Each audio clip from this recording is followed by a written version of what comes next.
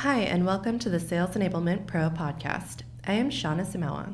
Sales enablement is a constantly evolving space, and we're here to help professionals stay up to date on the latest trends and best practices so they can be more effective in their jobs. Today, I'm excited to have Glenn Clark, the Director of Sales Enablement at Smartsheet, with us. Glenn, I would love for you to just introduce yourself and a little bit about your background. Sure. First of all, I'm excited to be here. I have been in sales enablement for at least 10 years, probably feels a little bit longer than that. And I started out in sales. I think a lot of people in the sales enablement profession started out in sales, but I recognized pretty early on in my career that I definitely had a passion for helping to either help reps be more successful or more productive. And so I made the switch over to training back then, which now has evolved into sales enablement. And I really have spent the bulk of my career in tech. So I have the luxury of being able to work in tech and in sales enablement, and I'm excited. Awesome. Well, with that background, I'd love to talk to you a little bit about your work at Smartsheet. Mm-hmm. So you recently led the development of your sales methodology. What are some of the steps that you took to ensure that process ran smoothly? And what advice or tips do you have for other practitioners that are also responsible for deploying a sales methodology within their organization? Sure, that's a great question. What I've found in my experience in rolling out methodologies, which I've rolled out a few at a few different companies, is that the first thing you need to do is make sure that you have leadership buy-in. The methodology will not get off the ground if leadership is not bought in and doesn't understand kind of what the methodology is. So when I roll it out at the companies that I work for, what I typically do is, number one, do the research on which I believe is the methodology that's going to work best for that sales organization. And then from there, I enroll sales leadership early in being able to not only vet the methodologies, but also understand what those methodologies are and what they mean to the sales organization.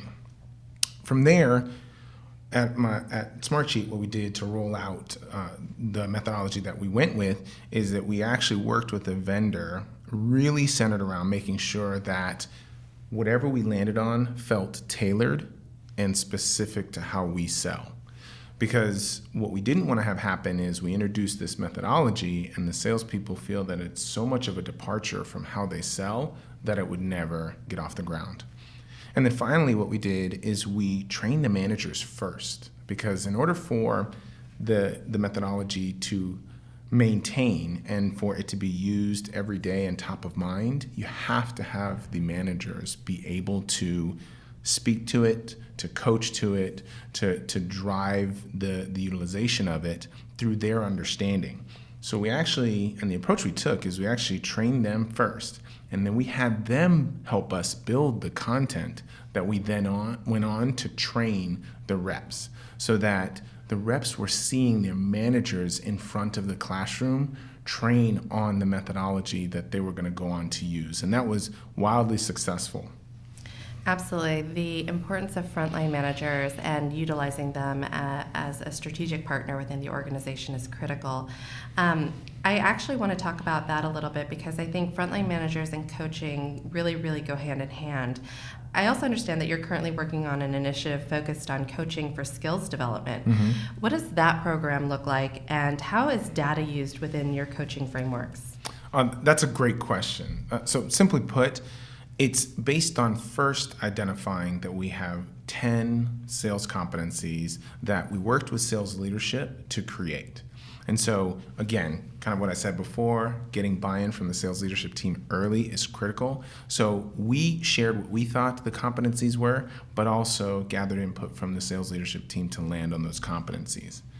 From there, what we typically do is we actually have the reps do a self-evaluation against those competencies. We have the managers evaluate the reps, and then the managers also observe reps kind of in their natural habitat, whether it's on calls, whether it is how they manage their time, so that once we've rated the reps on those competencies, now we kind of have the beginnings of what do we do from either a coaching or an enablement perspective. What enablement will do, based on what we're seeing in those evaluations and those observations, is what we'll do is we'll actually provide a series of recommendations, whether it's coaching approaches or reinforcement content, that managers can then go on and recommend to reps to help them improve in those areas where they're deficient. Also, for the coaching side of it, we actually leveraged the help of a local consultant who actually worked with us closely to help the managers better strengthen their ability to coach, but also build development plans. In of course, not a negative way, but more of a constructive way, so that the reps felt as though the manager was dialed in on where there was areas of opportunity and was able to help not only focus on the skills that reps exhibit on calls, but also skills that they exhibit more broadly to be successful as salespeople. It's ongoing. So one of the things I'll let you know is that if you check back with me in a few months, I can definitely give you some more input in terms of how it's going. But the good news is that once they had gone through, here are some coaching techniques, here's the evaluations that you can leverage, we quickly operationalized it so that, and we used our own product to do this, so that managers could not only have the conversations, but also document them, document the plans that they landed on with the reps, and any sort of action items that are time-bound. And what doing that framework in our tool does for us is it also allows for enablement and senior leadership to have visibility to opportunities to create even more skill improvement programs or help individuals on their personalized plans or help teams at scale. Absolutely. So you talked a lot about kind of skilling up and coaching your sales team to competencies that they need to be really good in their jobs. You know, one of the things that I think has been interesting is, you know, understanding the DNA of what makes a good rep, right? Mm-hmm. And I think that, you know, there are some of the things that can and should be coached. I know that you've done a lot of work to really understand what makes a good rep profile for your organization. Mm-hmm. I think that there are a lot of sales enablement professionals that would love to be able to do something similar within their organizations. Mm-hmm. Can you talk to us a little bit about that analysis that you did and kind of the benefits and maybe pros and cons of doing something like that? Sure. So let me talk about the pros and cons first. So one of the risks that you can run into if you choose to land on a finite number of competencies is that it's not inclusive enough. And so one of the things that we did to try and overcome that is we didn't land on just 5, we landed on 10, and we felt like 10 was a good number because we weren't trying to cover everything, but we were trying to cover most of what we think are the attributes of a great salesperson. How we landed on that with the leadership team is we first came to the table with our observations. So my team and I have the opportunity to be on the floor in the trenches with reps and making observations that we captured. We also have a sales background as a team, being salespeople, carrying a bag, so we kind of know what we believe are the ingredients of a great salesperson. And so we led with that. And then what we asked the sales leadership team to do is based on what's important to you in terms of success of the business, in terms of revenue, would you adjust these? What would you add? Is there anything we missed? And so I love that approach because what it does is it allows for us to come with an initial recommendation, which helps increase our value, but it also gives managers an opportunity to weigh in and say, I think I would tweak this, or I want to add that. So we're gaining buy-in while we're getting their input so that when we launch it, we actually have a consensus across enablement and senior leadership. And sales reps, because their managers had input, also tend to buy in on that as well. Very, very cool. All right, I want to shift gears a little bit. I want to talk about another initiative. So we had talked about sales playbooks, and that is a very hot topic, I think, among sales enablement professionals. I think it also can strike fear in a lot of sales enablement professionals because depending on how long they've been doing it, they may think of a sales playbook as a 3-ring binder that becomes outdated the minute they hand it to a rep. which I hope is no longer the case. But you recently went through the whole process of revamping and deploying new sales playbooks. So what were some of the core aspects that you addressed when you developed a new sales playbook for your organization? So the first thing that we had to do is we had to make a distinction between sales methodology and sales playbooks. And the reason I do that is because some folks, they actually take the sales methodology and put it into a playbook, and then they roll it out. Whereas for us, what we wanted to do and what our sales reps were asking for were the tactics, the tangible things that they could leverage as they engage with their customers. So once we made that distinction between sales methodology versus sales tactics, we then set out to kind of build that out. And I was one of those professionals that thought about sales playbooks as, okay, well, we launch it, we print it, we spend lots of money, it gets put on the shelf and gathers dust. So we went with a digital route. And the cool thing about that is that with it being digital, we have the option to go in and update rapidly. And I will tell you that we still experience folks that do set it down after they've kind of gathered all the information or they've memorized it. And we understand that that's a natural part of leveraging a playbook. But what we do to try and keep it top of mind for even the tenured reps is that because it's digital, we can go in near real time and make updates. So if there are changes or updates in the research around a methodology, then we can take some of those tactics and plug them in. If there are updates on branding and messaging that we want to incorporate, we can plug those in. If there are new use cases or scenarios that reps can use as they engage with their customers, we add that in. So we try and refresh the content and make it relevant and topical so that even those that may have memorized previous versions still feel an impetus to go in and leverage it. That's awesome. Where do you see the future of sales playbooks going, though? Like, if you could have the perfect playbook, what are some of the functionality that you would want it to have? Besides just being digital and real time, what are some kind of core aspects that you think would really help elevate the usefulness and adoption of sales playbooks? Sure, that's a great question. Off the top of my head, if there was a way in which you could create a feedback loop that based on rep utilization, they could easily say, I think we need this, I think we can need this, or we can include this, then that would help drive adoption because reps love to hear the successes and what's working from their peers. And so creating a channel where that information can make its way into a playbook, I think would be really cool to see an advancement in how playbooks are done. Absolutely, absolutely. So I love talking to you about sales methodology and sales playbooks.